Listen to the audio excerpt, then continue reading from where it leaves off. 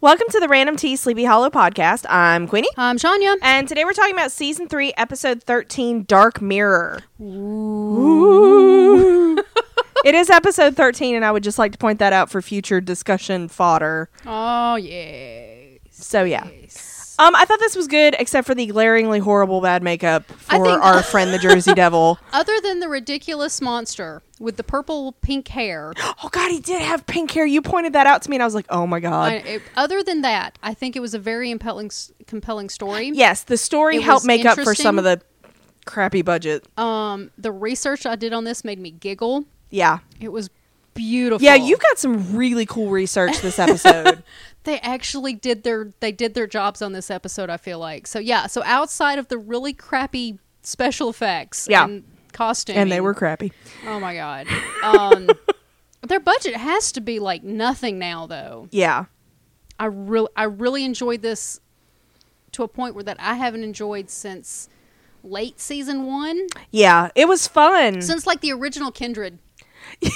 That was the beginning of season 2 then, so. Oh, okay. Yeah. Really? I'm still pissed at them for these Franklin teases, though, the bastards. I know. Maybe they can't get the actor. Yeah, because I need some Timothy Busfield back. I know you do. But this was directed by Sylvian White, who did some TV, but also I kind of thought this was interesting. Have you seen The Losers with Chris Evans? No. Okay, 2 things you need to see it, because it's actually a good movie, and Idris Elba is in it as well. Okay. But 2, Chris Evans' mom said that is the closest to his personality that he has ever played. Oh, yeah. It's very interesting. Yes. But I thought it was a good movie. So that was our director.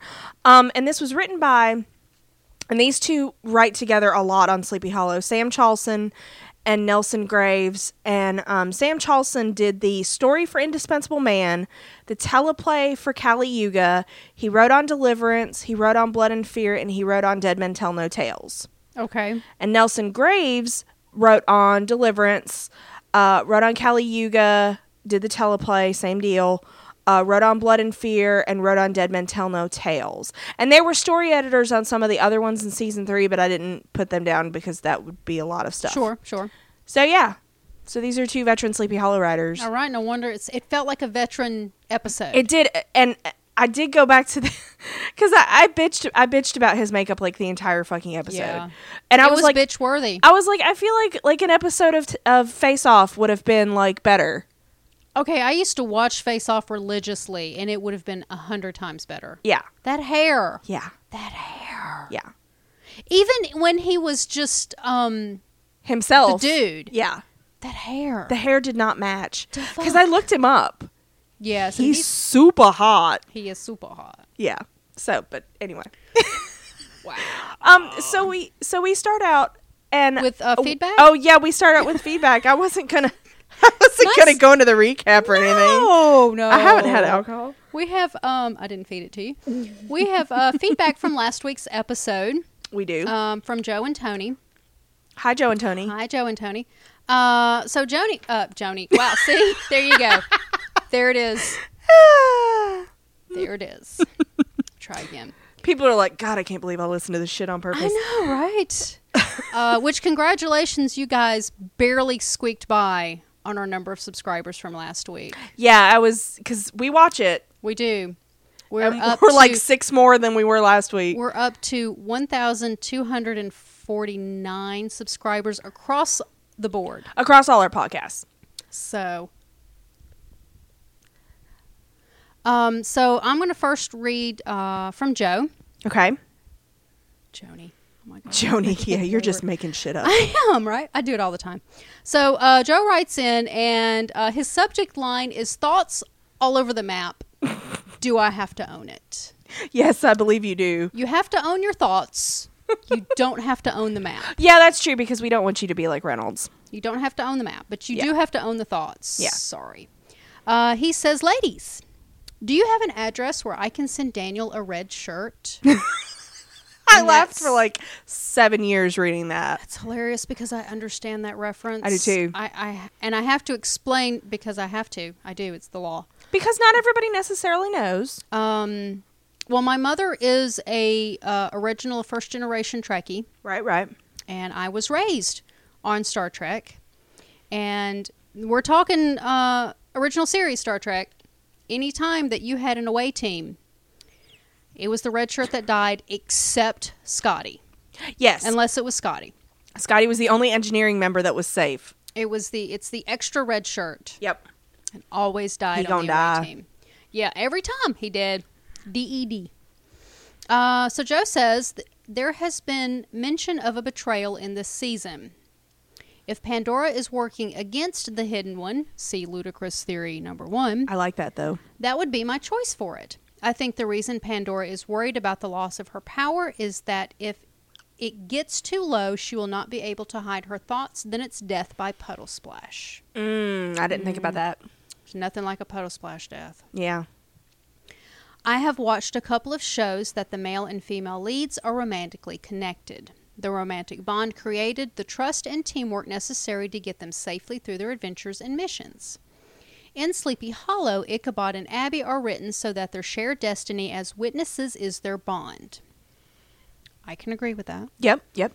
They are also written so that they hide deceptions periodically. If Abby and Ichabod were together now in this storyline, it would probably be the, in quote, my love we all hate. Yeah, and this was an interesting perspective because I was like, okay, that makes sense. It's a good point. Because they are still, like, hiding things from each other. Not a lot, but still. Well, this episode kind of kicked that in gave the ass, me a little hope. He says the showrunners need to raid Harlequin Enterprises for new writers and editors. And as a child, my mom had Harlequin's books just lined up on the bookshelf. Shirtless pirates and whatnot on the covers. Oh, yeah. I miss them. He says it is Dude, that's what fanfic is now. It is. And now I understand now. I know, right? I get it now. Now you just get to pick the characters you read about. I know. It is nice to see that Jenny already trusts Sophie enough to protect the man she loves. Jenny is so progressive. It's a beautiful thing. And I didn't think about it that way, but that's pretty cool. There was never any jealousy about Jenny sending Sophie and Joe in together. Yeah, there wasn't a he's mine kind of a moment. Mm-mm. Which is good because I'm all about not having catty female characters because it's such a stereotype. Yeah. So and I just don't see Jenny being that person. Not at all. She's like, you want his dumbass? Especially after this episode. Maybe Jenny just forgot that in the heat of the battle against the gargoyle, twice Joe sided with Sophie's idea over hers. He did. Insert as much sarcasm as you see fit. But I do like also that Joe's not just like, I'm going to side with my girl. True. He's like, honey, you're being unreasonable. Yeah, and he's not agreeing with Jenny just because she's Jenny. Yeah. If the writers need more drama, let Jenny catch Sophie and Joe together. Then I can send Joe a red shirt too. If it wasn't so hilarious, I'd say it was mean. And I'm reading straight from the email. Joe says, Tony, thank you. I hope I gave everyone the opportunity to smile. Also, Tony/Zoe equals me/Sophie. Okay. All right. So Joe is not a Sophie fan. Not a Sophie fan. That's okay. Okay. You don't have to be. I'm on the fence with her. She could die, and I don't think it would terribly upset me. It wouldn't hurt me, but also, like, I'm kind of jazzed to see a female character that's not, like, Zoe bothered me because she was so, like, about the man. But, like, Sophie's just, like, she's getting shit done, and she's not, I don't see her in any way romantically linked with anybody else. And I think that's kind of refreshing. Or really anyone. Plus, she's a woman of color, which I think is really cool. And, you know, I think it's nice. Okay. So I think I'm more looking at her from what she does for the show versus her character. Which is how it should be. Yeah. Joe says to Jasmine, good call on the creepy boss guy moniker and the weak monster storylines. They say the creature had one weakness, the golden scarab. While it was being shot repeatedly, did cover the scarab with its hands to protect it. It did. I have often wondered how long a scarab can live in a jar with no food. Now I know, until it gets shot. Yeah. Because it's a magic scarab. Well, it was gold, so, you know. That whole thing was bullshit. But anyway. How are they going to explain this not-so-easy cleanup demon? That's a good point. That wasn't, because that was not a self-cleaning demon. It was not as a self-cleaning most of them demon, are. No, apparently the Jersey Devil was pretty close. Maybe they can bury it in a shallow grave. Then it can be the lead in to next Halloween's crossover. Oh, honey. And I was thinking the time for theories was over for this season. It's never over. Never. I could not find any indication where Ezra Mills was stationed in the Navy, so I projected it was the Far East. It's a safe bet. In season 1, the John Doe episode, Janya read an item on Japanese geisha that became the Horseman of Pestilence. I do have to give a side note on that. That was from X-Men. Okay. That Japanese horseman deal you Okay. found, that was from, she became one of Apocalypse, the mutants, Horsemen of the Apocalypse. Coming soon. Yeah. Watch for that podcast. That's why I thought that was interesting. Yes, we will definitely podcast Apocalypse. Hell yes, we will. Sorry, I got lost. I think Ezra was exposed to the series of myths and became obsessed with finding answers. He became so immersed in his quest that when he realized it, 6 years had passed. He came home to find everything had changed. He was too embarrassed to admit he was absent for an idea and not a reason, so he could not bring himself to try and rebuild his family. The Asian apocalypse myths are now the premise for season 4. Or not. I would like... Let's bring in it'd be another great. fucking Sure. culture. Sure, Sure. why not? I'm all for it, as long as they kind of bring some horsemen back in. You know what made me think of the whole Navy thing? You know who we know who used to be in the Navy? Joe was in the Marines. Michael from Agent Carter feedback fame. We might have to message him and be like, is this bullshit? Because this feels like bullshit. Because the whole thing of him not being let out of the Navy to take care of his 2 underage daughters that were in the foster system Didn't let him... reeks of fakeness. Well, okay. Didn't let her, maybe he didn't ask. Let me finish reading Joe's email and let's discuss that. Because he says Joe, and that's then he his postscript says, I wanted Randall as a punching bag, not a jousting practice dummy. Although that is what Captain America's punching bag resembled. And okay, Joe, you bringing in the Marvel references, and like I couldn't love you anymore, and I did. And now you do. I do. I'm wearing a Captain America t-shirt. You are. Right this second. You are. Because Cap. Because and, freedom. And Joe, I do hope you've gone and listened to our Marvel podcasts. Yeah. Because they're out there. First Avenger. Captain America the First Avenger. It's out there. Okay, so let's go back to this Ezra Mills. Okay, you keep saying, and I'm not challenging you, I'm just, what you're saying is the let part. Like they kept him in. I really don't see that happening. Okay. You think he didn't even ask? But see, that concerns me too, because one would think that they would make him go home and take care of your kids. Because he was still married to Lori. Because we thought it was a divorce type situation. No. So they would know that she died. Unless they're retconning it. Shit, I don't know. Because that's a thing that happens, but it bothers me. Yeah. So I don't see them not letting him. Yeah, because that would be like super shitty. Like, nope, I'm sorry. And it's not even that they were with a relative. They were in the foster system. I think that they're trying hard to retcon the abandonment and doing it poorly. Because right now I'm just like, yeah, that story sounds fake. I still don't like you. Yeah. Yeah. So it bothers me. That one little point, the military thing just totally kills me. Because I really don't think the military would be that, like, fuck rather, you little kids. I would rather him be a deadbeat antique hunter or artifact hunter dad than, my excuse is I was in the military. Yeah.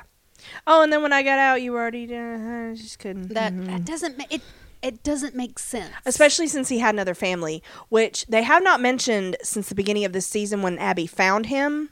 Mm-hmm. He has another family. Didn't mention it at all. That I would like you to meet them. Because I would have thought Jenny would have thrown that up in his face. Yeah. Be like, oh, I'm sorry. You wanted to be a dad or Abby. You wanted to be a dad for these kids. Mm-hmm. Or, child or whatever. Or Abby would have brought it up. Yeah. So, I'm sorry. Yeah. We're sticking our tongue at each other. It's funny. Yeah. So, we also have a feedback from last week from Tony. Okay. Joni. I can't get over it. You're just mashing them up, man. I know, right? So this is a her subject line is things about Sleepy Hollow that are questionable. Okay. All of it. Pretty much. All right, Tony says. I'm extremely bothered by the fact that there are so many unanswered questions in regards to Crane being gone for 9 months. Thank you for bringing that back. Yes. I still do not feel that we've adequately addressed that. We haven't. And by we, I mean the show.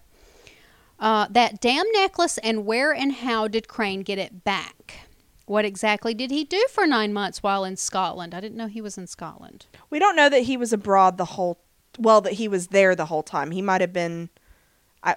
well, we don't know where he was the whole 9 months. We just know he wasn't in Sleepy Hollow.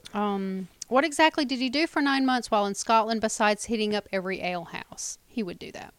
So I'm going to put forth a theory. Listen up, children.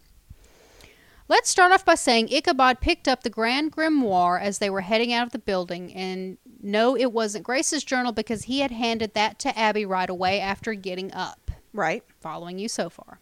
It is possible that Crane took the Grand Grimoire with him to Scotland, and while there he cast some sort of time traveler spell that sent him back to 1781. What if he switched places with Captain Crane, and while there gives him the whole story of the 21st century and his relationship with Abby? It's not like he didn't have time to do this, plus this could explain why he's been so forgetful this season.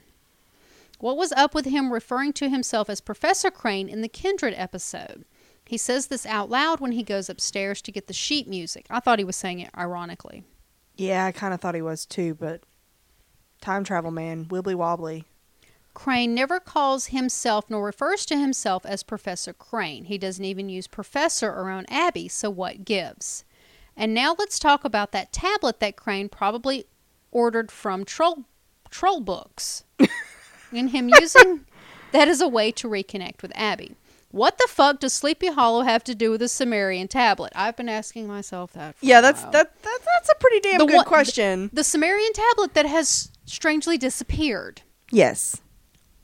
As we continue to point out. That he insists is them, and yet we're both looking at it like, we haven't maybe if seen you it squint since and you're drunk. Turns sideways. Yeah. How many alehouses did he visit? All of them. And what's even weirder is the fact that Crane was a war captain who understood duty and honor and would never leave a soldier behind. Does the show expect us to think that Abby wasn't important enough for Crane to pick up the phone and at least call her, let alone send a text? Yes, but who was paying for his phone? He's a Freddy baby too, though. But somehow, all it took was a tablet and all of a sudden he wants to see her. Shouldn't the fact that them being witnesses be enough? It's absolutely bizarre. Yes, it is. Well, also, though, the only reason she got called in when he came back was because he was detained. Right. We don't necessarily know that he was going to seek her out when he got back. Because, he was ashamed of his shitty behavior. But they had to meet back up somehow because otherwise we'd have no show. Right.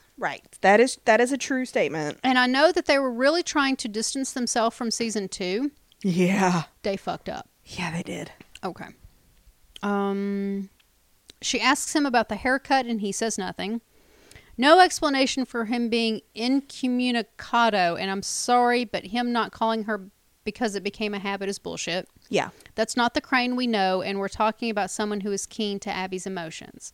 Not to mention he witnessed Irving's death and was the first to say, and I quote, to Abby, "He died a hero, and for that we soldier on." So why didn't he do the same? How much did the timeline screw everything up? Wait, Irving didn't die, did he? He did once. He and then came they back. fixed it with the time travel? Yeah.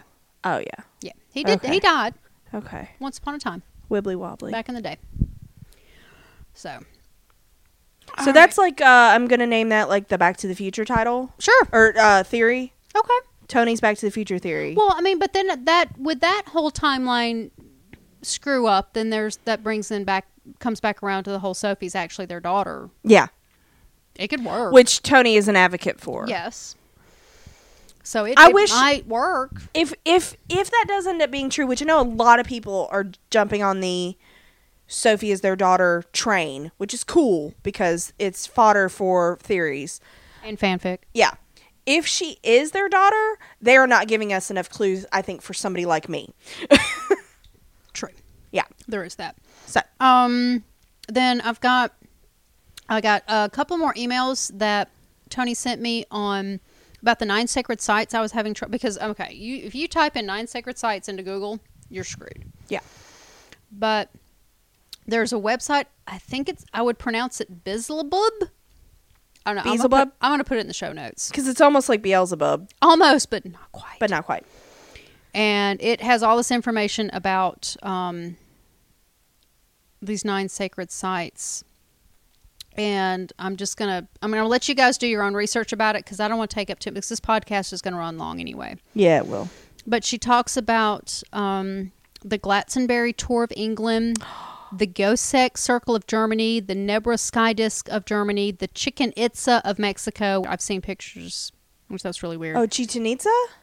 It says Itza, I-T-Z-A. The Temple Karnak of Egypt, the New Grange of Ireland. I recommend reading the one about the winter solstice. She keeps coming back to this winter solstice thing that's on the site. Which all I can hear is Winter Soldier, but okay. Ancient sacred sites aligned to the winter solstice. Ancient sacred sites aligned to the autumn equinox. Esoteric. Thank you for pronouncing words for me. You're fine. Knowledge throughout time. Just so you know, this was only part of some of the sacred sites listed on this page. However, I'm sure there's some more sacred sites listed. You probably just have to dig some more. Definitely recommend Beelzebub.com. So Okay. I haven't had time this last week to get into it. Yeah. You had real life stuff yesterday. Because life. But yeah, I'm totally going to put a link to that in our website, on our show notes. And I'll be interested to hear when we hear more about these sacred sites because the Hidden One brought that up at the end of last episode. And we didn't hear anything about it in 13. But I immediately keyed in on it because I was texting you like, you're going to have to research this for me. Yeah, we're going to have to dig some more into it. This last week has been crazy. Yeah. My nephew turned 10. He did. He did. So, that's all the pre-feedback I have from last week. That's all the pre-back? Yes, I think we can actually get into the recap now. Cool. Okay, so we start off with some jogger, and I'm like, oh, you're going to die. Well, 2 joggers, and they're running in the woods. I don't know. She was kind of being a little parkour there. She kind of was. A little bit. So, they're running and whatever, and suddenly, the girl gets grabbed, and she gets dragged into the woods. Poor girl. I know, right? Girl's always getting grabbed. I know. At least it wasn't a cat call. And this is yeah, that's true. Japheth is he's a kind and sensitive monster. He's not catcalling her. He's not a misogynist. There's that. So that's good to know. There's that. And so this is when the guy he finds her body, and it's not pretty. And then he gets attacked because equal opportunity. And I'm trying to figure out what show I'm watching.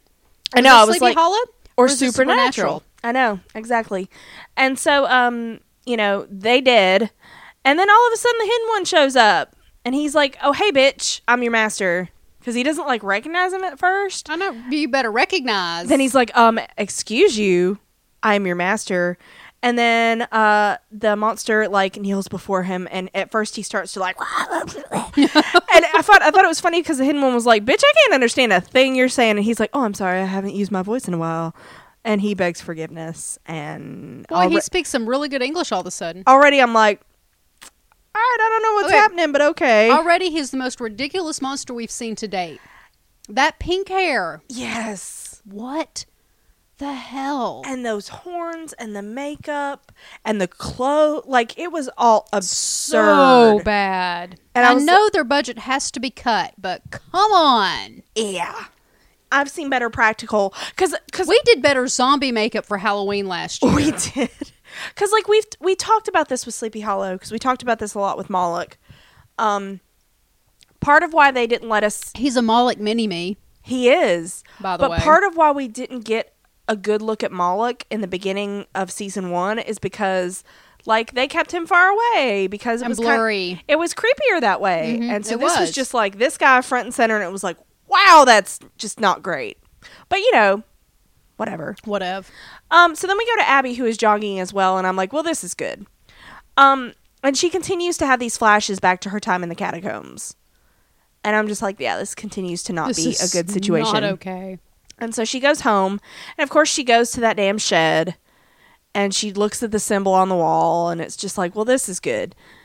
But in the house, Ichabod and Joe and Jenny are making brunch. And it's the cutest thing It's adorable. ever. And I'm like, oh, another double date. And Ichabod complains. Morning after double date? No. No. Sorry. No, don't go there. Sorry. And so Ichabod bitches about like how stuff is named. You kind of have to give it to him, though. Yeah. He's like, these are named for a traitor. And it's like, she's like, shut up. And Jenny's like, look, a mimosa. I adore that she introduced him to a new word. Yeah. And day drinking. And day drinking. Yeah. I don't know anything about that. No. But before she introduces mimosas, Yeah. is the letter. Yes. Because they find out why he's so damn cranky because And he's not hangry. he's not hangry. And it's because that his citizenship application has been rejected. And Jenny's looking at the letter and she's like, bitch, you didn't show up to your interview. And he's like, I was kind of preoccupied with bringing Abby home. A little bit. And I Jenny- know that excuse is only going to last so long. Yeah. And Jenny's like, fine, Joe has money. He'll hire you a lawyer and it'll be fine. Okay, so wait. Let's talk about this. Let's have a moment here. Okay. Okay, you were like, what the fuck? Basically. Okay, but you have to remember, Nevins gave him all that bank account information But for we those never offshore accounts. we never heard him retrieve it, but apparently he has. But it was set up. That's true. It's there. The seed is there. So I it's know. so unsleepy hollow like the seed was there previously for this to pop up here. I just didn't like that this was the first we were hearing about it in like I know, half a season. I know. I agree with that, but There was foundation. I will give you that. So I'm thinking that those offshore accounts hold the money from the gold that they found from last week's episode's flashback. Yeah, because it never made because like at first we were like, okay, so was Corbin partnered with Nevins for a really long time, and that was their score, Right. And we were concerned about that. But now that makes sense. That first Taste. Yeah. case, same thing. It rhymes even. That gold that they found, those gold bars, the Yep. sale from those gold bars Is the blood money. Is what's in that account and Yeah. what they keep referring to as blood money. So the setup is there for once. Yeah, you just have to work for it. But there it is. But So then we get mimosas. Then we get mimosas, and but then they start talking about Abby, this is when Jenny goes out to get the champagne. And this was a little scary. Jenny goes to the shed, and she sees the thing that Abby has draped over the wall, and Abby's like, "Oh, hey, I was here getting champagne. I wasn't like worshiping a symbol on the wall or anything. Like, why would you think that, Jenny?" That was awfully coincidental, though. Yeah. And so then they go and they go inside and they finish breakfast. And this is when Ichabod and Jenny leave Abby and Joe at the table, and they start kind of talking about Abby. They're worried about her. They're worried. It's not like, trash talking or anything. And they're both like, she's been different ever since she came back. And they both think she's hiding something, which I'm like, duh. But they're like, you know what? Pushing her will do no good. Recognize. Yeah, because they know. They know that that's not going to do any damn good. And so this is when Abby gets a call from the FBI. Wait. Let's Okay. I know we're trying not to spend a whole lot of time on stuff because we have feedback and It's okay. we don't want to be too long. But okay, first of all, the extra fridge is in the shed. Yep. What? Whatever. I do know people that have beverage fridges elsewhere. Yeah, but I wouldn't keep my champagne. Okay, maybe I just go through alcohol too fast. maybe it's just me. Maybe it's just you and champagne because you Okay. love champagne. Maybe. Could be. That's very dehydrating though. Yeah. Because bubbles. Then my next question is, did they tell Abby about the citizenship thing? Oh, Because I wouldn't think so. we'll touch on this some more in feedback because I believe Jasmine hit Brought on this that up. too. But we're all seeing some witness marriage citizenship, green card. That was the first thing I texted you. Yep. Was like, now Yep. they have to get They married. have to get married. It's the rules. So there's that. And they bring up, and like you said, they decide just to let things flow the way it's, let it unfold the way it's going to, let her do her thing. And they talk about, they discuss the details of spying. Yes. The minutia. Yeah, and as it were. because Jenny's like, you just described spying. Just so you know. And he says to her, you never met Mrs. Washington. Yes. So Mrs. Washington, I Martha want, Man. I want some Mrs. Washington flashbacks Fuck now. Betsy Ross. Like, let's go to Martha. Okay, but I have to say, not a single Betsy Ross mention Thank in this the entire gods. episode. Thank goodness. Not one. I'd love to see Mrs. Washington being sneaky, though. Oh, that'd be so cool. Be awesome. And I thought A female other than Betsy Ross. yes, because I'm all about the ladies. And one thing I thought was really cool. You are too. Shut up. True. And so one thing I thought was really interesting was that we got to see Abby and Joe kind of goofing around. They're so And based on like what Tony saw when she came back with Joe kind of hanging back and being awkward, like this was good for me to see because now I'm like, it was heartwarming. now I'm like, I don't know, does Joe have a problem with her? But this to me was like, okay, this is. It was so okay. So It was brother and sister. I don't know if it was a roll or a croissant or what the fuck it was, but he grabs. Oh, I had dibs on this, and she's like, "Oh, do you think I'm fat?" Which I wish she hadn't have gone there, but Yeah. it's something that would have been said. Yeah. It's so siblingy. Mm-hmm. Because I've already mentioned my nephew's birthday party. Yes. And my brother, who is 3 years older than me. Yes. We're both in our 40s. Yes. Okay. He started punching my shoulder. Oh my gosh. Mom, he's hitting me. Yeah, because that's what you do. And so I hit him back. Of course you did. And then I reached my finger out, but I was not touching him. You weren't touching I was him. not touching him. And my mom just rolled her eyes. It was beautiful. But it felt like that. It felt like that, yeah. Very siblingy. And it felt organic. It didn't feel forced or anything Yeah, like right? that. So that was cool. So that was good. So Abby gets a phone call. Right. She gets a phone call because there are two antiquarian professors were killed. Da-da-da. Diddly-do, diddly-do, diddly-do. And so this is where I'm like, I think you asked me before we got to this, you were like, is she going to bring Ichabod? I try so hard to jump the gun before they show Yeah. things. Yeah. Because you're like, I called it. And you called it. Because Abby and Ichabod go to the crime scene, and I still don't know how she explains his presence, but whatevs. Okay, they are antiquators. It's history adjacent. It is, but he has no cred with the FBI. But I said so. I know. Because, wait for it. Freedom. And so it turns out like the wounds aren't kind of jiving with the type of attack because they think it's an animal attack, but the wounds are too precise. And then there's like poison involved because he just knows that right away. And Well, okay, there's so some suspension of disbelief in this scene. a little bit. Okay, so I'm just going to go ahead and get started because Yeah. go on, get it. That's why you love me.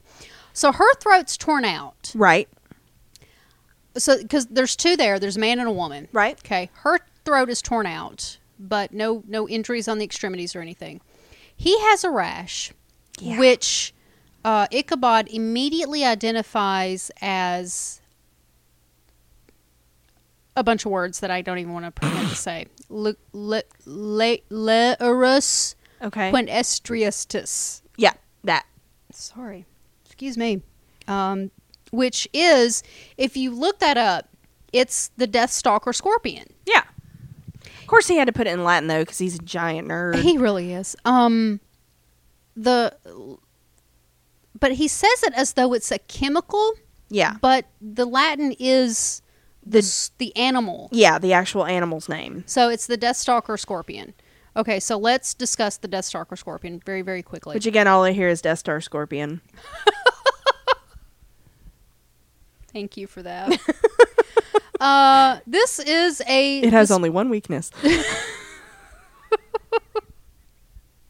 Sorry. Use the Force, sorry. Luke. It's not how the Use Force works. It's not how it works. So this is a scorpion that can be found in desert and scrubland habitats. Okay. Ranging from North Africa to the Middle East. Really? No Americas listed here. Okay. Countries where it lives includes Algeria, Bahrain, Chad, Egypt, Ethiopia, Palestine, Israel, Libya, Mali, Niger, Somalia, Sudan, Tunisia, Iraq, Jordan, Kuwait, Lebanon, Oman, Iran, Afghanistan, Pakistan, India, blah, blah, blah, blah, blah. But Egypt, you say? Egypt. Interesting. Dun, dun, dun. Okay. But mostly Egypt. Mostly just Egypt. But nowhere in the Americas. That's the important part. Okay. Well, okay, there's two important parts. Egypt, nothing in North America. Okay. Let's move on. So, Ichabod's like, right away we have a famous Ichabod Crane logic leap, and he's like, these wounds are indicative of a snake, a wolf, and a scorpion. All right. Wait, what? Wait, whatever.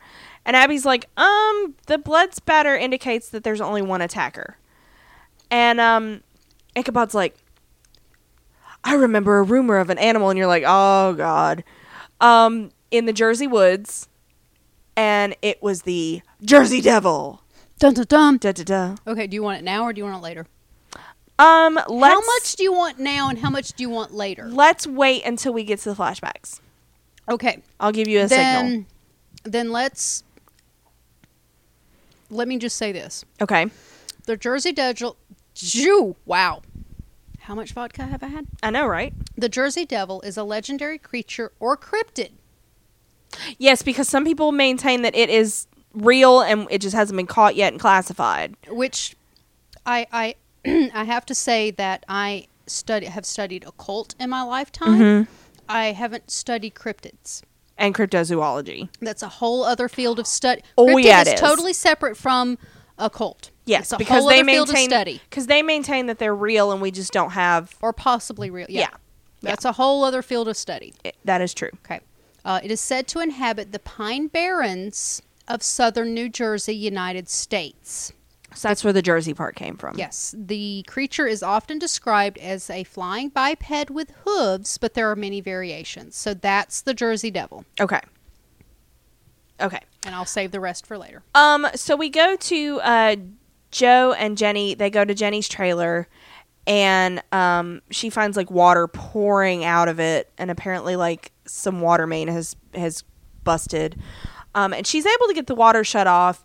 And Joe's like, "This is a shit ton of damage. You're going to need a lot of repair." Okay, but can we back up just a second because this Sure. is important to me. Sure.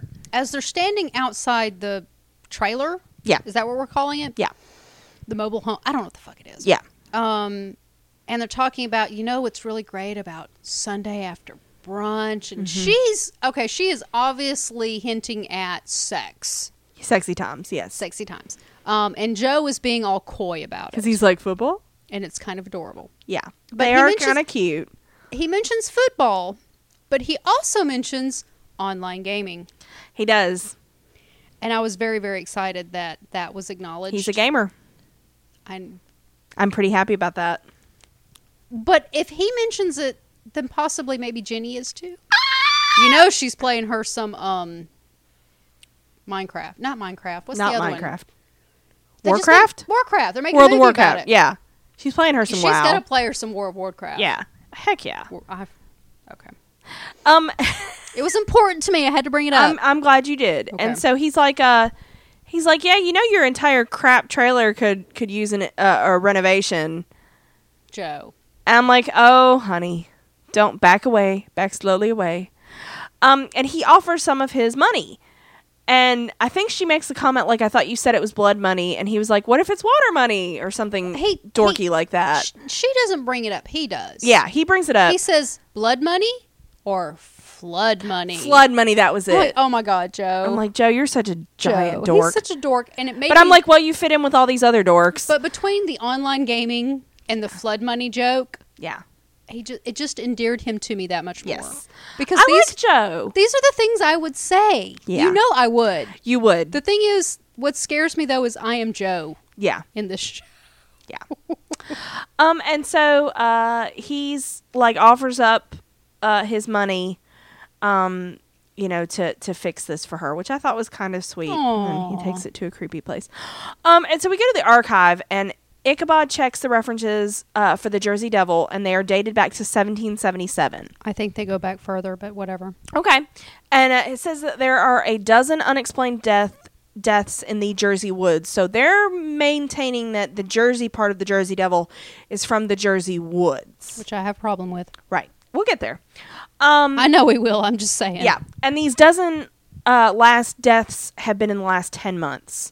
So these were, and they mentioned the runners that we saw at the beginning of the episode in the Atlantic County Park. Uh-huh. So Ichabod remembers the place, and he looks at some maps, and he's like, this is where I met Benjamin Franklin's rival, Japheth Leeds. Uh-huh.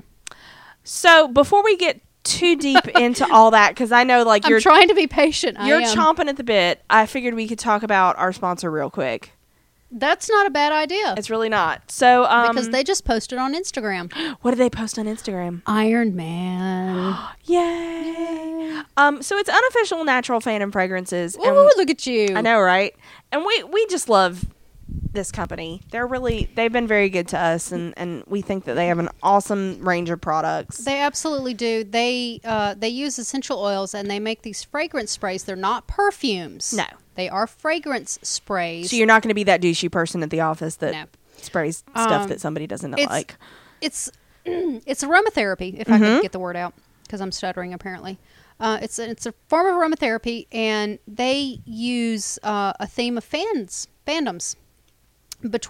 They have Marvel, they have DC, they have Harry Potter, Disney princesses, Star Wars, Doctor Who, Nightmare Before Christmas, Supernatural, Pirates Sherlock, of the Caribbean. Yeah, I mean, like you name it. They even have a Game of Psyduck. Thrones? Yeah, they have a Psyduck. They have Game of Thrones. They have the Pokemon. They have Jon Snow. Yeah, they do. Moriarty. From the Sherlock fandom, it's good for anxiety, for example. Then there's, and I talk about this all the time because I'm just so blown away by Dumbledore. Yeah. It smells like old books and lemon drops. Dumbledore is quite nice. It's just the so they theme the aromatherapy, the smells, to the character. Yeah. If you pick up Han Solo, it smells like what you would think Han would smell like, which is kind of like spaceship engine oil. It's really, and not in a bad way. It's really good. Yeah. It's nice. I love it. What are you using right now? Today I used Charlie today. Charlie, that's from Supernatural. Mm-hmm. Charlie Bradbury. Yeah. I love me some Charlie. And I used Wonder Woman Friday, which that's got a little bit of, I want to say it's rosemary thyme in it along with some other stuff. And it's really good. I like the Wonder Woman too. I like all of them that I have. I have like 15 of them. My bathroom counter is lined with them. Yeah. We love these things. They're made with all natural essential oils. So if you have skin allergy issues, like my mom does, who's allergic to Neosporin, these would be good. And of course, they're not doctors. Yeah. They will work with you on a custom blend. Yes. If you need one. They Joker. They have Harley Quinn. Those are good. They actually came up with a menopause type spray, which is Storm. Yes, from X-Men. Yep. Because I don't want to say it's because of me, but I did ask them about, hey guys, what about a menopause type? I'm getting older, so whatever. Yeah. So menopause is a thing, and so there's their Deadpool spray. Helps with some symptoms of cancer. Oh, which is actually really pretty sweet. Yeah. It's a great movie. Check out our podcast. Yes. See what I did there? Yeah, I did. Okay. So, I mean, guys, and if you look at our show notes or on our homepage, there is a coupon code for 10% off $5 or more. Yep. It would be Random Tea Podcast. No S. No S. And like they start at like $5. So like one bottle. Yeah. And you'll get 10% off. 10% off. And if you don't want to commit to a scent, they do samples at like under $1. Yeah. And it's not like sprayed on a card sample. It's a for real sample. Yeah. Like one you can actually use. So, guys, we love these. We wouldn't talk about them if we didn't love them. True. And also something that I would like to remind folks of. And what's that? Is that they can talk to us. I love it when they talk to us. Joe and Tony and Jasmine.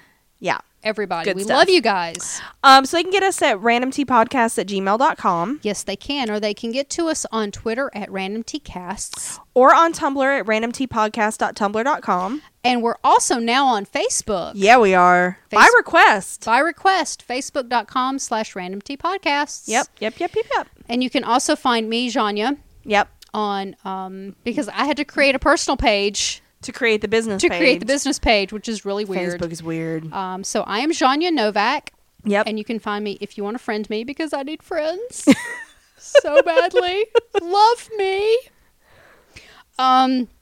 But Random Tea Podcasts, and we're there. And if you subscribe to our Twitter feed or our Tumblr feed and set up notifications, Yeah. you know exactly when all of our podcasts will drop. Yes, you do. Because we Because have more magic. because we do more than just Sleepy Hollow. God, do we ever. Do we ever? We also cast for Gotham. Which just started back Which just up, started and back. I'm so excited about it. It's been super fun. And then we just wrapped up Agent Carter's season 2. I am gonna miss her so much. I know, that was great fun. We It was got a lot great of good fun. feedback from that. But we're picking up Agents of S.H.I.E.L.D. Yep. Which I need to go rewatch the last episode. Yeah, I kind of do too, just to figure out what's going on. Mavis Yeah. is the name of it. And then we also do random movies. I've We had don't talk alcohol. about tea. What do you Be mean? quiet. Sorry. Random movies. Which are just non-Marvel Cinematic Universe movies, because then we also do Marvel Cinematic Universe movies. We just released Clue We did for in the random category. on the random category. And yeah, Iron like- Man 3 will be forthcoming on will the be Marvel. forthcoming. Yes. So we're up to Iron Man 3. We're trying to do them in order, Yep. other than new releases. Right. So we got Iron Man should be coming sometime soon, whenever. But I'm looking forward to Civil War, Oh, that's gonna which, be by so the much- way, I got my Marvel Unlimited subscription straightened out. Yay. I can read Civil War again. And you know what I'm looking forward to, which is our very next one, Dark World, Loki 2. Loki 2. Well, you know what I'm looking forward to? Winter Soldier. Yeah. Yeah. So yeah. yeah, if anybody needs cosplay advice on Winter Soldier, Yes. I'm your girl. You're your girl. I'm my girl? Yes, you Yes, are. I am. Yes, I am. All right, you ready to get back to Sleepy Hollow? I am indeed. Can you tell we like Marvel? A lot. Okay, anyway. So we go to a flashback, and right away I'm just like, Franklin, Diddly-doo. Franklin. I know, I wanted Franklin. him so but we got bad. no Franklin. No. But we also did not get any Betsy Ross. No, we didn't. So I look at that as a win. So Ichabod's having like a little Byronic moment in the woods because he's writing stuff, and he's probably all like romanticizing it in his head. When this guy Japheth Leeds shows up, and this is when he asks Ichabod if he's going to be another one of Benjamin Franklin's whipping boys. Okay, can the shipping queen just say, Yeah. there is so much tension between these two, they're going to have hate sex. Oh yeah, lots of it. Just, Yeah. I got to put that out there. Yeah. And so this is when Leeds is like, he starts trash talking Benjamin Franklin because he's like, he's not really a rival because he doesn't have enough skill and blah, blah, blah, blah. And he asks Ichabod to send that message to Franklin if he keeps bitching about his work. And so I was like, all right. And this is when Ichabod's like, they start talking about the lightning rod. And Leeds apparently... Well, it's the kite versus the lightning rod issue. Because Leeds apparently has this electrostatic inducer, and he's like, it's way superior to your kite bullshit. And he tells Ichabod that he's like, baby, you picked the wrong mentor. Mentor, quote, mentor, end quote. So I thought this was a good part. Is this where Yes. Okay, so this is where we're going to get into the whole... rivalry business. the thing. Okay, so wow, I am so proud of these so I'm going to take over for a little while. Yeah. First of all, I want to say that the lightning rod is attributed to Benjamin Franklin. Okay. So let's just get that out of the way. Okay. Whatever. The whole Jersey Devil, Jessup Leeds, Japheth. whatever his name is, it just totally cracked me up. Okay, so let's start with the myth. We're going to start with the mythology. Okay. And then we're going to go to the history. Okay. Because, yes, it's all there. my gosh. Believe this is it great. or fucking not. Okay. So the mythology of the Jersey Devil, here's the story. It was said that Mother Leeds had 12 children, and after finding that she was pregnant for the 13th time, 13. stated that this one would be the devil in 1735. That's such a mom thing to say. Be like, yep, it's the devil. I was born on the 13th. I just want to point that out. Yes, you were. And it fell on a Friday this year, and it was beautiful. Wasn't it gorgeous? Or last year? Yep. Yeah. Mother Leeds was in labor on a stormy night while her friends gathered around her. Mother Leeds was supposedly a witch, and the child's father was the devil himself. Born as a normal child, it changed to a creature with hooves, a goat's head, bat's wings, and a forked tail.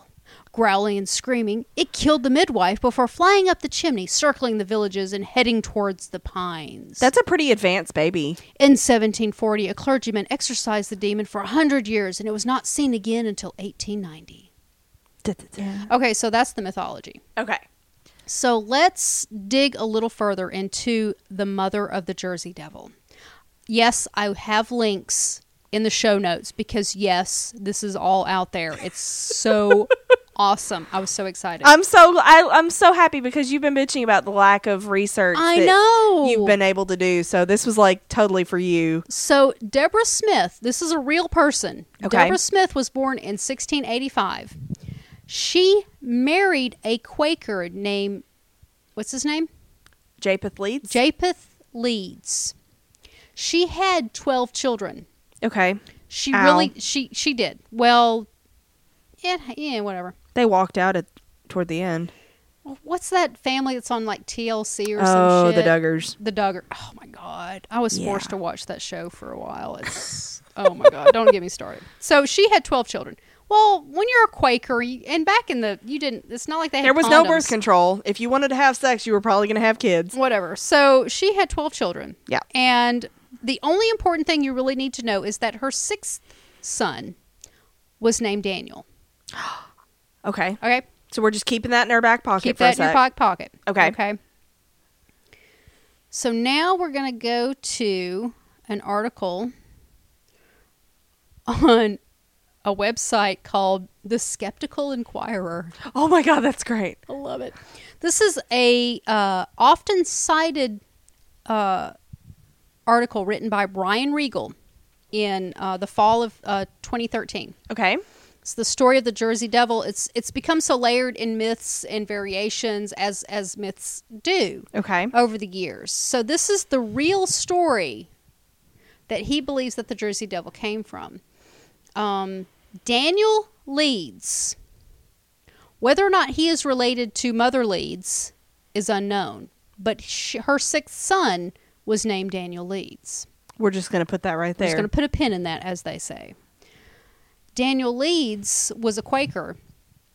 Was born in 1661. He died in 1723. He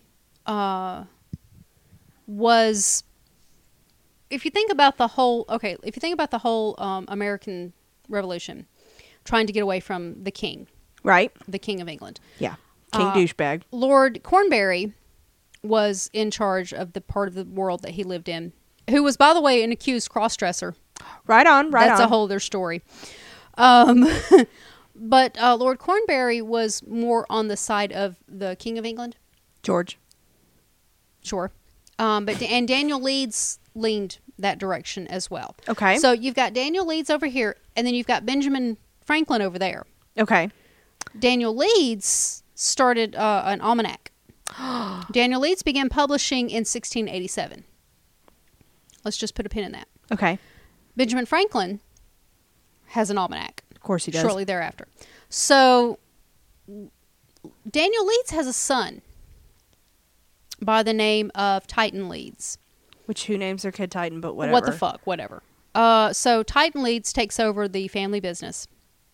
And so you got Joseph, Daniel, and Titan. Mm-hmm. So Titan Leeds is carrying on the almanac. But Titan Leeds has a thought one day. He thinks, we're going to do something with this family crest. I don't really like it. We're going to work with it a little bit.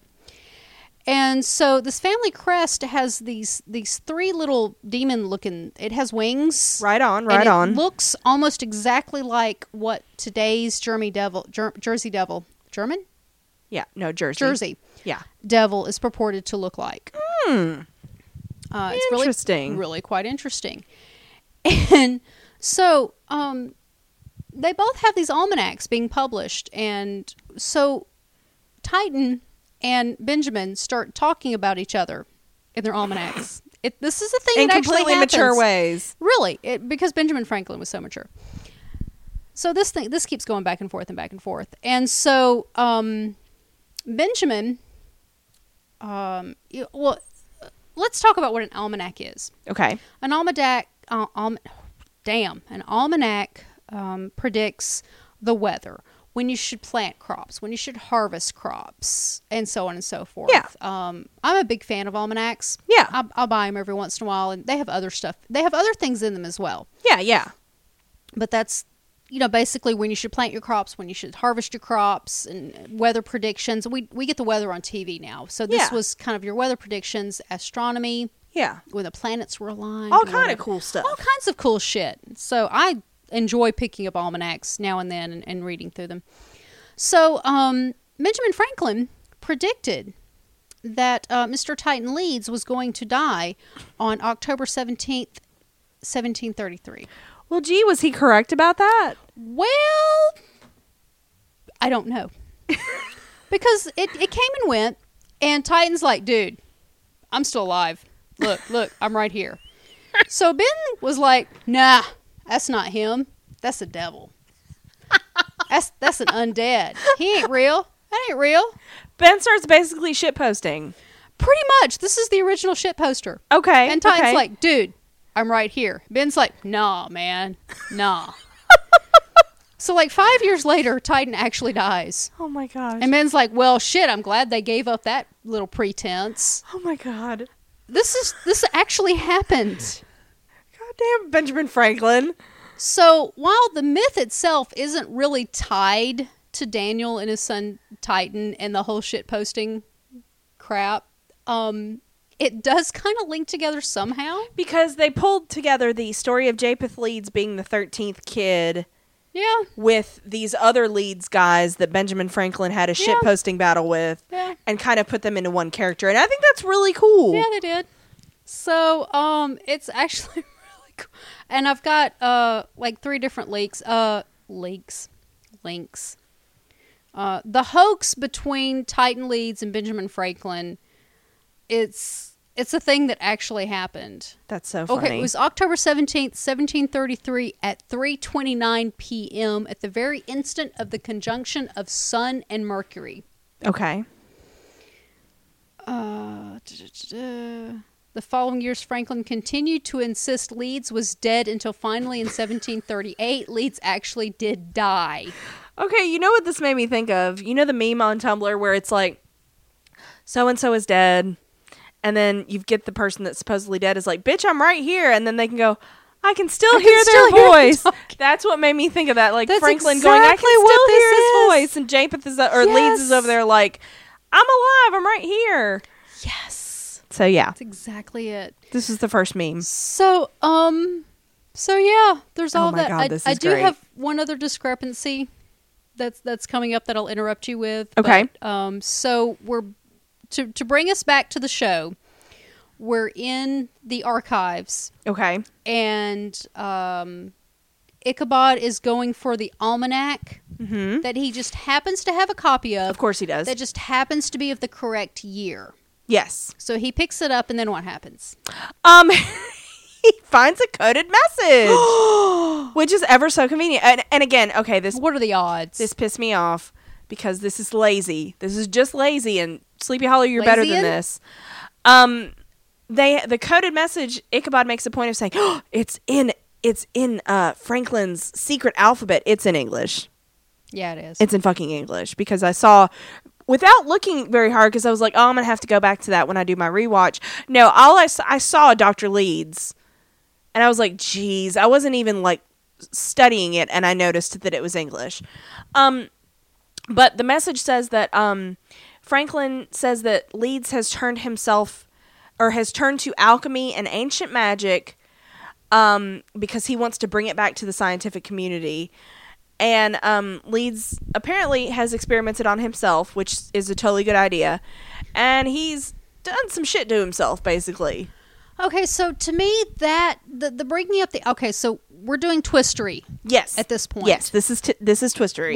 We're going to twistery, and I can see where they're getting the alchemy from. Yeah, because in order to get Joseph Leeds, whatever his name is, Mr. Leeds, I'm just gonna call him Mr. Leeds. Okay, Mr. Leeds to become the Jersey Devil. Right, you got to have some shenanigans. Alchemy is the most logical way to get him there. Yeah, and I'm okay with this. Yeah. It works for me. Like, I hate lazy stuff like, it's in the secret alphabet. It's in English. That's lazy writing. Like, that just pisses me. And that's not even... this worked. I don't even think that's lazy writing. I think that's lazy prop master set designer kind of stuff. Yeah, that's true. Because all they had to do is, I put in the script. You know what I haven't done? What? Research Benjamin's alphabet. Ooh, yeah. Because I think it was a thing.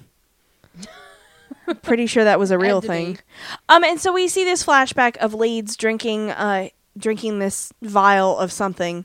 It was vile. And he has a little, like, fit. He screams and there's pain. And then he changes into the creature that we saw earlier, the Jersey Devil.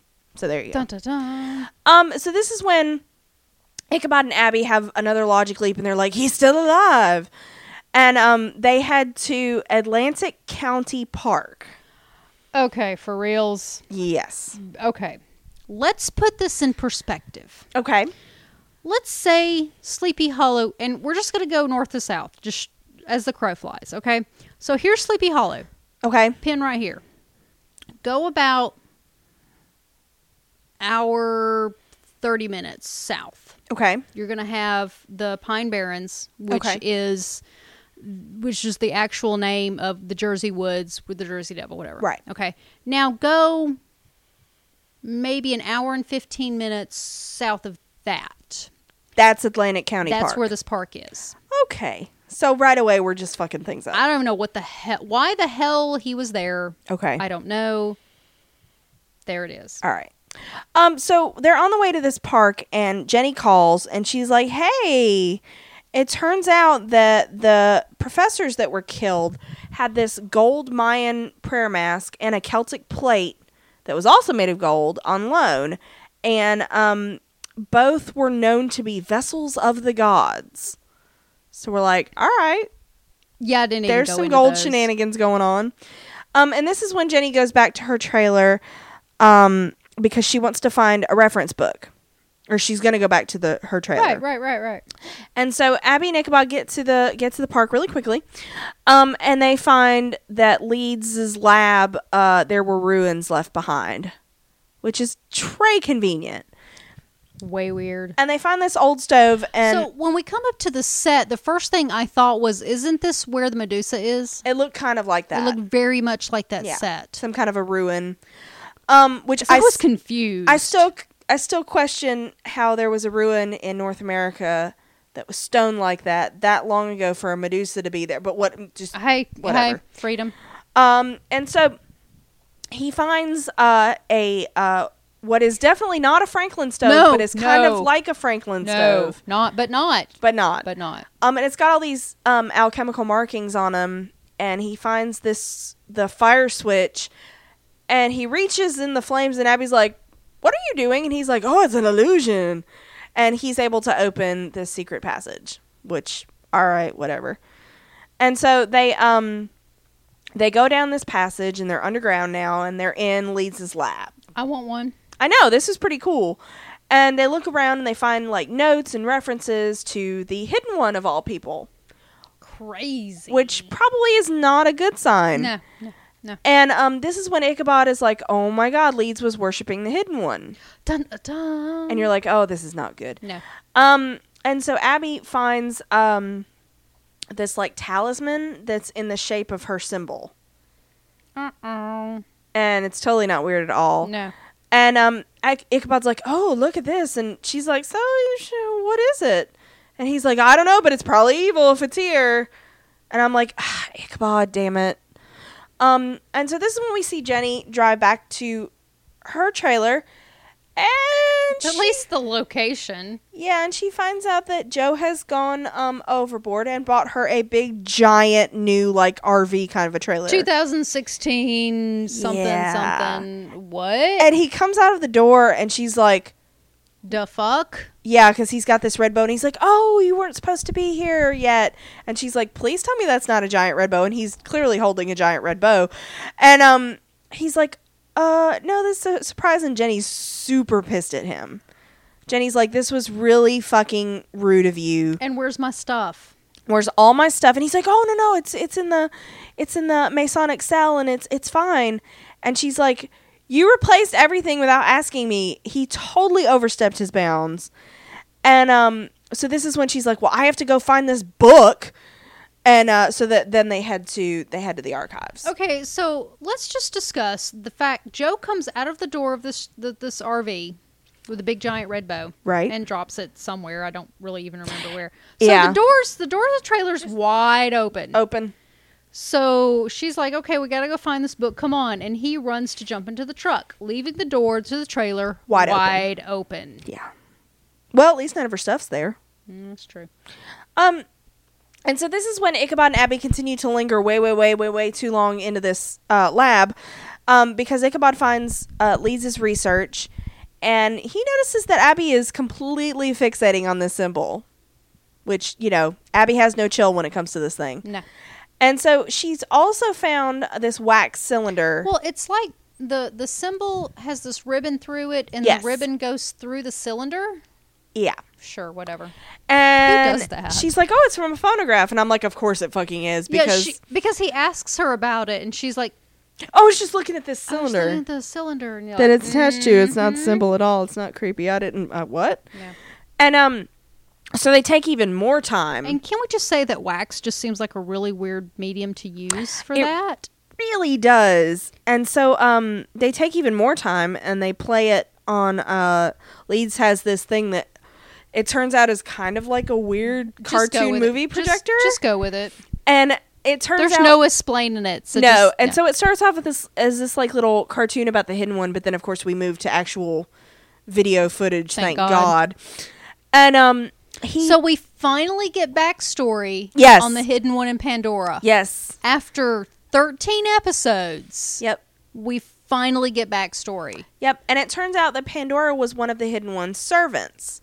And the hidden one was cast out because he's a douchebag. And he was supposed to live in these catacombs. Now wait. You're judging.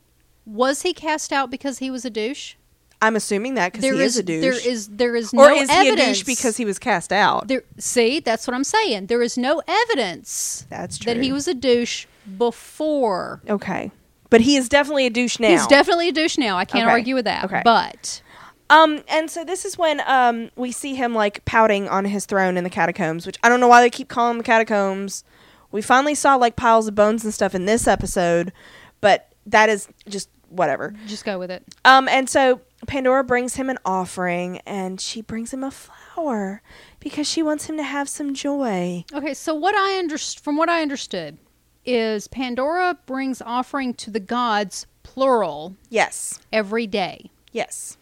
And the hidden one was outcast and made to live below. And he's not happy about that. Into the catacombs of the dead. So my first thought is Hades. Yes. So, but this particular instance, brings him a flower. And all I can think of is Donkey saying, "Oh, I brought that nice man some flowers." Yeah. From Shrek. Yeah. That's in my head. That just, "Oh, he brought that nice man some flowers." Yeah. That was good stuff.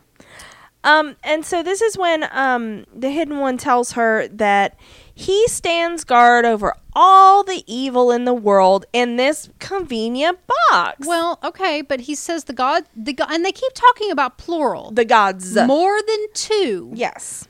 That the gods... Because she's not a god at this point. No, that they work together to get all of the evil into this box. Yep. And now he was selected, not he was banished, not he was made. It was not a punish. This is his job. He doesn't make it sound like he was being punished. Yeah. It is now his lot that he is guarding this box of all the evil in the world. Which again kind of made me think of Hades, because Hades always bitched that he got the raw deal out of the brothers because Poseidon got the sea, Zeus got the air, and he's the king of the gods, and Hades got, well, I guard over the underworld. And so he Right. always bitched about it, but that was his job. Like, it wasn't a punishment. No. It was just somebody needed to do it. Somebody had to do it, and Hades was what, younger than Zeus? Or I think he was the youngest, younger brother, so he got the underworld. Yeah.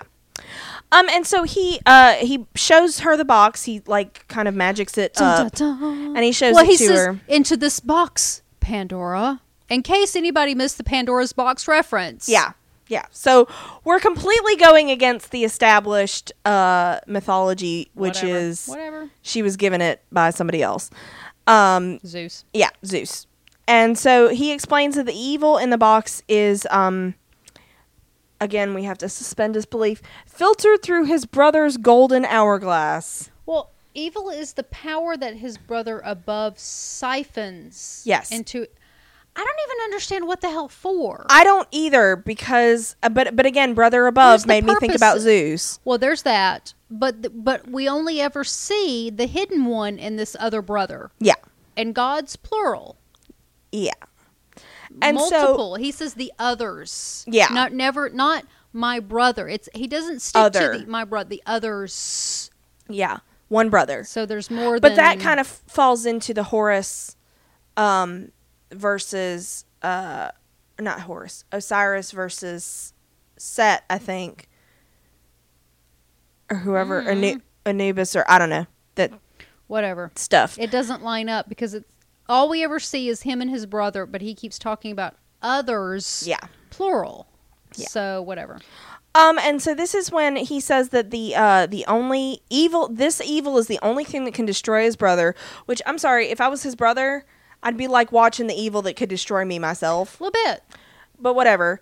And so Pandora and her followers, and her fellow followers, they don't follow Pandora, they follow the gods. Somebody.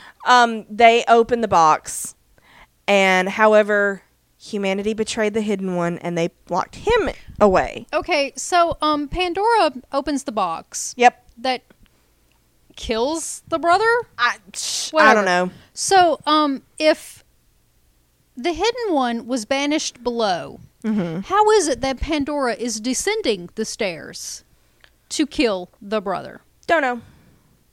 Okay. None of it makes sense. Okay. Which, by the way, is in fact the set where the tree is. Yes. Yes, it was. Because it had the same steps. That's and everything. blooming the same flowers that she gave to the hidden one. Yeah. Whatever. Give that nice man some flowers. There you go. There you go. And so this is when Ichabod realizes that the two artifacts that were stolen were solid gold, and that's the key. And again, they continue to just hang out in this lab, which I'm like, kids, run away. Well, they did stop the movie. Yeah.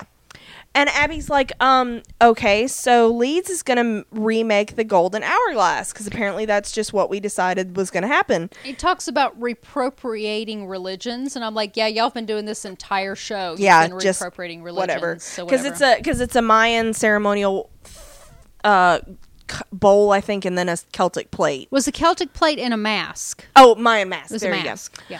And so, And the bowl was the other episode. yeah. Oh, that was, yeah. Yeah. And so this is when they decide that the Hidden One is going to use the power of the monsters he summoned to use the hourglass. Sure, why not? It makes about as much sense as anything We're in else. episode 13. We got to wrap this up. Exactly. And so this is when Leeds comes in and he's like, "Hey, bitch, bet you thought you saw the last of me." Well, he does say my favorite line of the episode. Which is, Did I leave the stove unlocked? oh my gosh. I'm like, you dork. I'm like, This I whole have to use episode is a bunch of that. dorks. And so Ichabod's like, Benjamin Franklin knew your true nature as this abomination. And it was so funny because Leeds makes himself a drink and he starts talking about the Hidden One. He is at home. And he's like, the Hidden One, man, he's going to give power to those of us who follow him, and he's going to he's gonna punish everybody else, but like I'm his follower, so I'm gonna get some good power. And he talks about like this golden age where geniuses are gonna like get all the all the power they richly deserved and da da da. And he does make fun of Benjamin and his kindred corpses. He does. So I've decided to retitle the name of the show as Sleepy. No, we haven't forgotten about the kindred. Hollow. Yeah. Because now they're just like, okay, we're going to continue to not forget about it because y'all bitched about it. I was one of them. Yes, you were. And so now if only they'd fix that headstone issue. Don't. I'd let it go at this point, but no. The damn can't. headstone. You can't. And so this is when Leeds lashes out at Abby, and they open fire on him because Ichabod has his gun, but you were like, where's the crossbow? I missed the reloaded crossbow. And of course the bullets don't work because he's a monster. Because reasons. But Ichabod does manage to stab him in the back. But of course he gets scratched by the scorpion stinger. Yeah, he gets stung. And so Leeds recovers. He knocks Abby unconscious, and Ichabod starts to collapse because he's got venom in him now, which is gross. A little bit. And this is when Leeds picks up this like staff thing he has, and he walks out. It's a lightning rod. It's the lightning rod. Yeah. Call it what it is. Yeah. And so Abby wakes up, and Ichabod is not doing well. And he's like, you have to make me an antidote.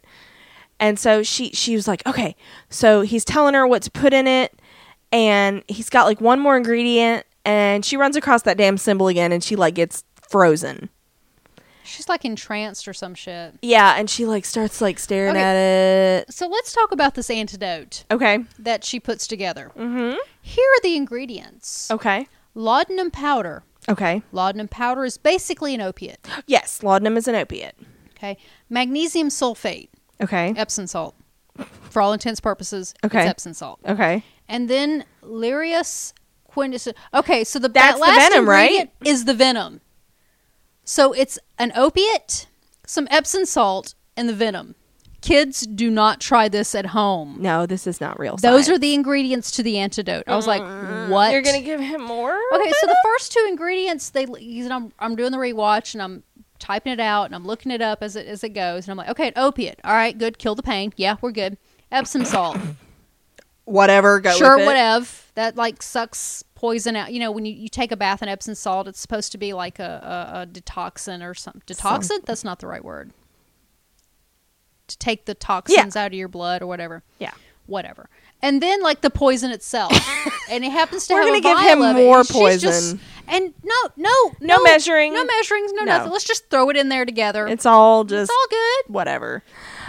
And so she finally kind of like, Between the dramatic commercial break. yeah, there was a dramatic commercial break in the midst of this, and this is when Ichabod like whispers her name, her real name, Abby. And I'm like, oh Jesus, now you need to get married, Please. And so she kind of snaps out of it, and she gets the quote unquote antidote together, and so she gives it to him, and she cradles his head to her breast, and she gets the symbol, and she starts like kind of praying, but then she like kisses. I'm like, kiss his head, kiss his head, do it, kisses his head, and it's beautiful. And then this is when he wakes up. Of course he does, because what show? Yeah. And Abby's like, I'm sorry that I kind of almost fucked this up. And he's like, there's that symbol again. What's up? And he's like, it's evil, Abby. And Abby's like, but I need it. So at least they're starting to talk about this. There's the beginning of a conversation here. And she's like, this is when she tells him that she saw it in the catacombs on the wall, and it gave her peace, and it still does. And Ichabod mentions that soldiers returning from war do what they need to carry on. So he understands. This is like a to coping point. mechanism for her. Right. Okay, so let's talk about the symbol for a second. Okay. Ichabod keeps going on about It's evil. It's got to be evil. It's got to be evil. Yeah. So this symbol is the one that was on the and I'm getting further and further away from the whole Norse thing. Right. So it's the symbol that was on this structure. Yeah. And so the question is this the hidden one symbol? Or is this the brother symbol? I think it's the brother symbol. Or is it a family symbol? Like a coat of arms? I think it's the brother symbol, and I think the brother helped her. I'm kind of leaning that way. And I did mention this last episode before I knew there was a brother. Right. I thought it was another party that was a good entity. The problem is we have no evidence either way. Right. And I mean, as we've heard, it with the Norse symbol is of inheritance. Yeah. The odal family, of family inheritance and whatnot. So that would make sense if they go that direction. Yeah. But again, we have no evidence leaning any of the three directions. No, because we just now found out about this brother in this episode, which they don't name. No, of course not. We haven't seen any casting news on it. Nope. So, and so this is when Ichabod is able to get the door open. He uses his chemistry powers to make an explosive. Who's a subpar alchemist now? I know, right, bitch? And so this is when Jenny calls them from the Masonic cell, and she's finally able to get the book that she wanted. And she tells Abby about this legend from about an hourglass artifact that bestows omnipotence on the user. And the first ingredient is the fire of the gods, which will transform the relics into the sands of life. Sure, whatever. And so Abby kind of fills Ichabod in, and Ichabod's like, oh shit, the fire of the gods is lightning, and he just brought his lightning rod with a fancy name. Yeah, he got his rod. And so they're like, he did. They're like, he's gonna go to the highest point. And it's like, whatever. Of course he is. And Ichabod, of course, knows where that is. Of course he does. Because Ichabod. Whatever. And because we're almost 3 hours away from Sleepy Hollow. Yeah. And he totally knows where everything is. And so this is when we go back to the Hidden One. And he is watching in his puddle vision as Leeds begins the ritual. Dun, dun, dun. And he has like this special... Peeping Tom. I know, right? Like, he's so creepy. And so he's got this... You notice he had like this special slot in this bowl or whatever for his lightning rod. I can't even. And I was just like, no, whatever. I just... You whatever. can't even? I can't. I have no even to can. So... So, this is when Ichabod and Abby show up. Okay, I do feel like I need to point out here. Okay. We have... Or I. Let me own it. I have complained about how we have scenes where daylight and then it's nighttime. Yeah. It's like within 20 seconds. It's broad daylight and it's complete nighttime. Yeah, they tend to do that. This scene is twilight. This is a very much in between, and now I understand why they don't film in twilight, because this was it looks terrible. Weird. The lighting was just really bizarre. So weird. It felt, I mean, I understand it's supposed to be a supernatural-ish type scene. Yeah. But okay, please don't do this ever again. I apologize. We will retract our bitching. I understand. And so this is when they show up just in time, and they're like, "Oh, you can't trust the Hidden One," and Leeds is like, "Shut up, bitch!" And he puts the lightning rod thing in, and the lightning strikes. And wait, no, he flips a switch. He does. Like, there's a switch. I don't think that's how lightning works. It's not how the Force works. But whatever. And so it melts down the two gold relics, and they melt and they transform into the sands of life. Sure. Okay, just go with it. And this is when Abby shoots again, and it doesn't work. Which it didn't work the first time. We should all know that bullets don't work. And so Ichabod, he's like, "Oh, it's a parlor trick," and he's like, "Balderdash," and he's bitching about it. And Abby uses it as a distraction to. Which we do need to discuss that back during brunch they were doing like the nose on the spoon thing. So it's it's the parlor trick. It was adorable. Yeah. And so Abby slips around, and Ichabod says tells him again that the Hidden One's going to betray him. Because he is. Because he's a douche. And so Abby grabs the lightning rod, and she just rams it through Leeds' chest. As you do. She just impales his ass on it. Much like Randall was impaled upon the hand of the ghoul in the previous episode. That's an interesting parallel. I did not think about that. Yeah, and so we get more lightning, and easy cleanup. But Benjamin Franklin sends his regards. Yeah, I was so dramatic. I was like, what is this, Die Hard? It was pretty cool. Like, it felt kind of Die Hardy. It was very dramatic. It was so dramatic. It's a quick cleanup monster. It is. Which is good. A good rain. Yeah. It'll be gone. Yeah. But the sands of life are nowhere to be found. Oh. Ruh-roh. And so this is when Joe's puppy dog I'm sorry hour begins, because he brings Jenny's trailer back and he's like, I didn't fuck it up this time, everything's the same way, Including the screwed up pipes. Yep.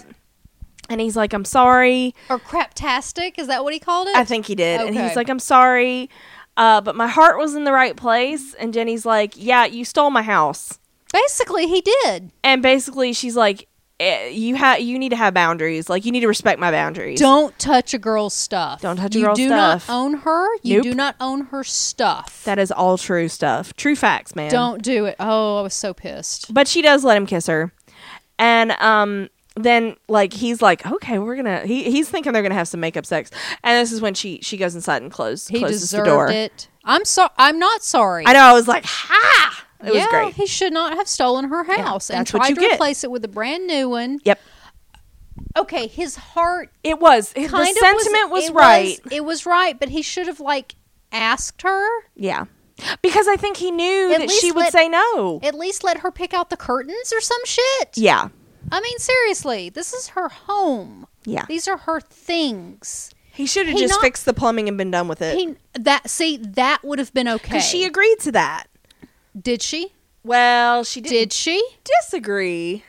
She didn't say no. She but didn't say no. I think fixing the plumbing would have been far enough. Yes, I think that would have been okay. Taking away her entire home, Yeah. rearranging all of her belongings Yeah. for her. Yeah. Whoa. Yeah, you don't do that, kids. Whoa. Can you imagine if somebody did that to me? Oh God, you would like straight up murder them. Oh, you'd be bailing me out. I would. And I would. I know you would. Okay, so anyway. So this is when we go to Abby and Ichabod's house because they live together. I just would like to point that out again. She's so small on that I couch. know, she's so small. And that's SMOL. SMOL, yeah, she's small. And she's got the symbol with her, and this is when Ichabod tries to sneak past her, and Abby's like, Yeah, right. please talk to me. Which is great because, talking. Talk. We've been screaming. Talk. Yes. And so he's like, I understand what you're going through, and I'm not gonna judge you. He tries to back off. He does. And so Abby's, Give her an out is what he's doing. yeah, Abby's like, but you almost died because I got focused on this Yeah, symbol. he did. And she thought she could control it, but clearly, like, she's not doing great No. on that front. No. And she's like, I was lying to myself. And so she gives the symbol to Ichabod, and she looks at it and she Which says, I meant to say when they were back in the laboratory, when she hands the cylinder to him with the symbol attached, she let go of that a lot easier than I expected. yeah, I thought there would be some kind of a, So, and then here she gives it to him. and she says she needs his help. And I'm like, get married now. Finally, they're talking and telling things to each other. Finally. Oh, At least it was like 2 episodes instead of like 2 seasons. that's true. So we go to the Hidden One in Pandora's house with their shitty wherever they are. Well, if it's not, What do we call it? supposed- The Whining Cave? Yes, the whining cave, Yeah. as opposed to the wine cave. Yeah. If it's not supposed to be the same location, it is at least the same set. And they are doing a poor job convincing me that it is not the same location. So, okay, so let's just go with it's the same location so this is where the brother was sitting Yeah. when they open, because he comes down from behind the tree. Yeah. With because he comes down with the flower, just like Pandora did with the box. This is where Yeah. in front of the Puddle Vision Yes. station Yes. is where the brother was. So think about that. And then in the flashback, that tree was covered in those white flowers like Yes. she gave to The hidden one. Right. So he comes down the stairs and he gives her the same Yes. flower. Now, but the tree has no blooms on it at all. No, it's barren. And when the tree bloomed for us previous episodes, it was that purple rose looking thing. Yes, it was not those flowers. What? It's just, So maybe now it's the hidden one's tree instead of the brother's tree, the brother who has no name, I don't know. the glowy brother. I don't know. But you see my problem. Oh, yeah, Okay, definitely. Yeah. Okay. And this is when everybody just Gave needs that to nice go have man some flowers. everybody just needs to go have a vomit, because then he's like, you're the only gift I ever needed. And he then asks Pandora to join him, and he takes her hand, and they go to the Puddle Vision together, and this is when the hourglass comes out. That's my problem. See, that's where you keep hourglasses, apparently. Apparently in your Puddle Vision. And he takes it, and I wasn't aware. Because now they have the Sands of Life, and it's in the hourglass, and he turns it over, and he's like, the time has come, and the new world has arrived. And I'm like, I don't know what just fucking happened. I don't know what happened to the old world. Yeah, so... like, I don't know what has happened in this episode. But overall, I think it was good. I think it's one of the better episodes we've had this half season. But it's one of those where you just, like, you can't think about it too hard. No, you can't. Or you're just, like, your brain will start melting. But you have to admit, the Jersey Devil, that it was, what they did with it was pretty cool. It was. It was very cool. Because, I mean, they used the whatever the guy's name was, research about Daniel Leeds and Titan Leeds and Benjamin Franklin and how that tied back to the Jersey Devil mythology. Yeah, that was actually pretty sweet. That was pretty cool. So yeah, but all this Sands of Time and hourglass bullshit. I didn't even bother with that. Yeah, I went with the Monster of the Week stuff. Yeah, and that was fun. It was very fun. So yeah, so we have some post feedback. Yes, we do. From Tony. Okay. Tony writes in and says, "Hi, Queenie and Janya. Hi. Well, what can I say? I enjoyed tonight's episode immensely. Okay, good. I like the fact that we're finally finding out more about the Hidden One as well as Pandora. Shit, it's about time. Seriously. Looking forward to more action and less of the extras. I like the foursome the way it is. It's not like I dislike Sophie. It's just that we still don't know who was giving that asshole Jack Walters info on Abby's behavior. And until Tony mentioned it, I didn't even realize we didn't have Sophie. Like, that's how little I'm invested. Yep. From a character standpoint. I was like, oh yeah, we didn't get her at all. Okay. Nope. If you noticed, it wasn't Daniel because he seemed shocked at hearing this and Nevins wasn't even around at that point. So who's running their big mouth? Now let's talk about the Othello rune and its meaning. Basically, facing downward, it means good, but if it's inverted, it means inability to accept family as a source of happiness in one's life, chaos on the home front. Poverty and loss of land and or wealth, as well as enslavement, kind of like Nazis taking a symbol that actually means good fortune and well-being and using it instead as well as enslavement. Oh. Kind of like the Nazi... Wait. As the a symbol Nazis of... wait. Kind of like Nazis taking a symbol that actually means good fortune, well-being, instead using it as a symbol of hatred. Sorry. The swastika. I'm having issues reading. That's okay. Moving along, I am so happy that Abby told Crane everything. Unfortunately, it was at the expense of him almost dying, but if it got her to open up and be honest, that's what matters. I'll take it. These two are definitely made for each other. If it wasn't clear before, it is clear now. Abby is deeply in love with Ichabod. And Ichabod is clearly in love with Abby, if you ask so much. Tim Mason. I think he's more attuned to it than she is at this point. That's true. I love the fact that they've always made a point to never judge each other. Yes, they've had their stumbles, but the fact that their relationship was rooted in friendship first is why they will last. I saw a look of admiration sweep across Abby's face every time Ichabod would explain or come up with an idea. These two are absolute magic. As far as Joe and Jenny, they're all right. But that relationship was rushed, let's be honest. It was. Tonight, he looked and acted like he won an old-school 1980s Toys R Us shopping spree. Oh my God, that's so true. When he took it upon himself to replace her trailer without asking first. What troubles me about Joe is that he reminds me of all the men who want to control and make decisions for the Mills sisters, except for Crane, who has never crossed that line. Poor Abby has had her fair share of them in the past and is now dealing with one that won't take no for an answer. Thank God we didn't have to see Danny the ankle biter in tonight's episode. Bless. Lastly, this last sentence that she gives us is about the preview for next week. Okay, so let's put a pin in that until the end. Yeah. Because we know some people consider that spoilers. Yeah. So let's go to Jasmine.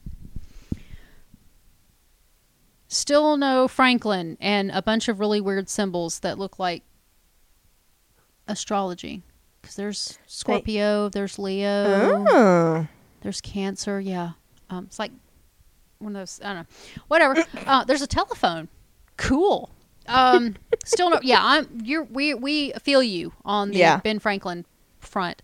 So Ichabod has been rejected as a citizen because he missed his formal interview. I don't know about you, but I see a witness wedding on the horizon. Please. It's a little bit blurry, but I see it.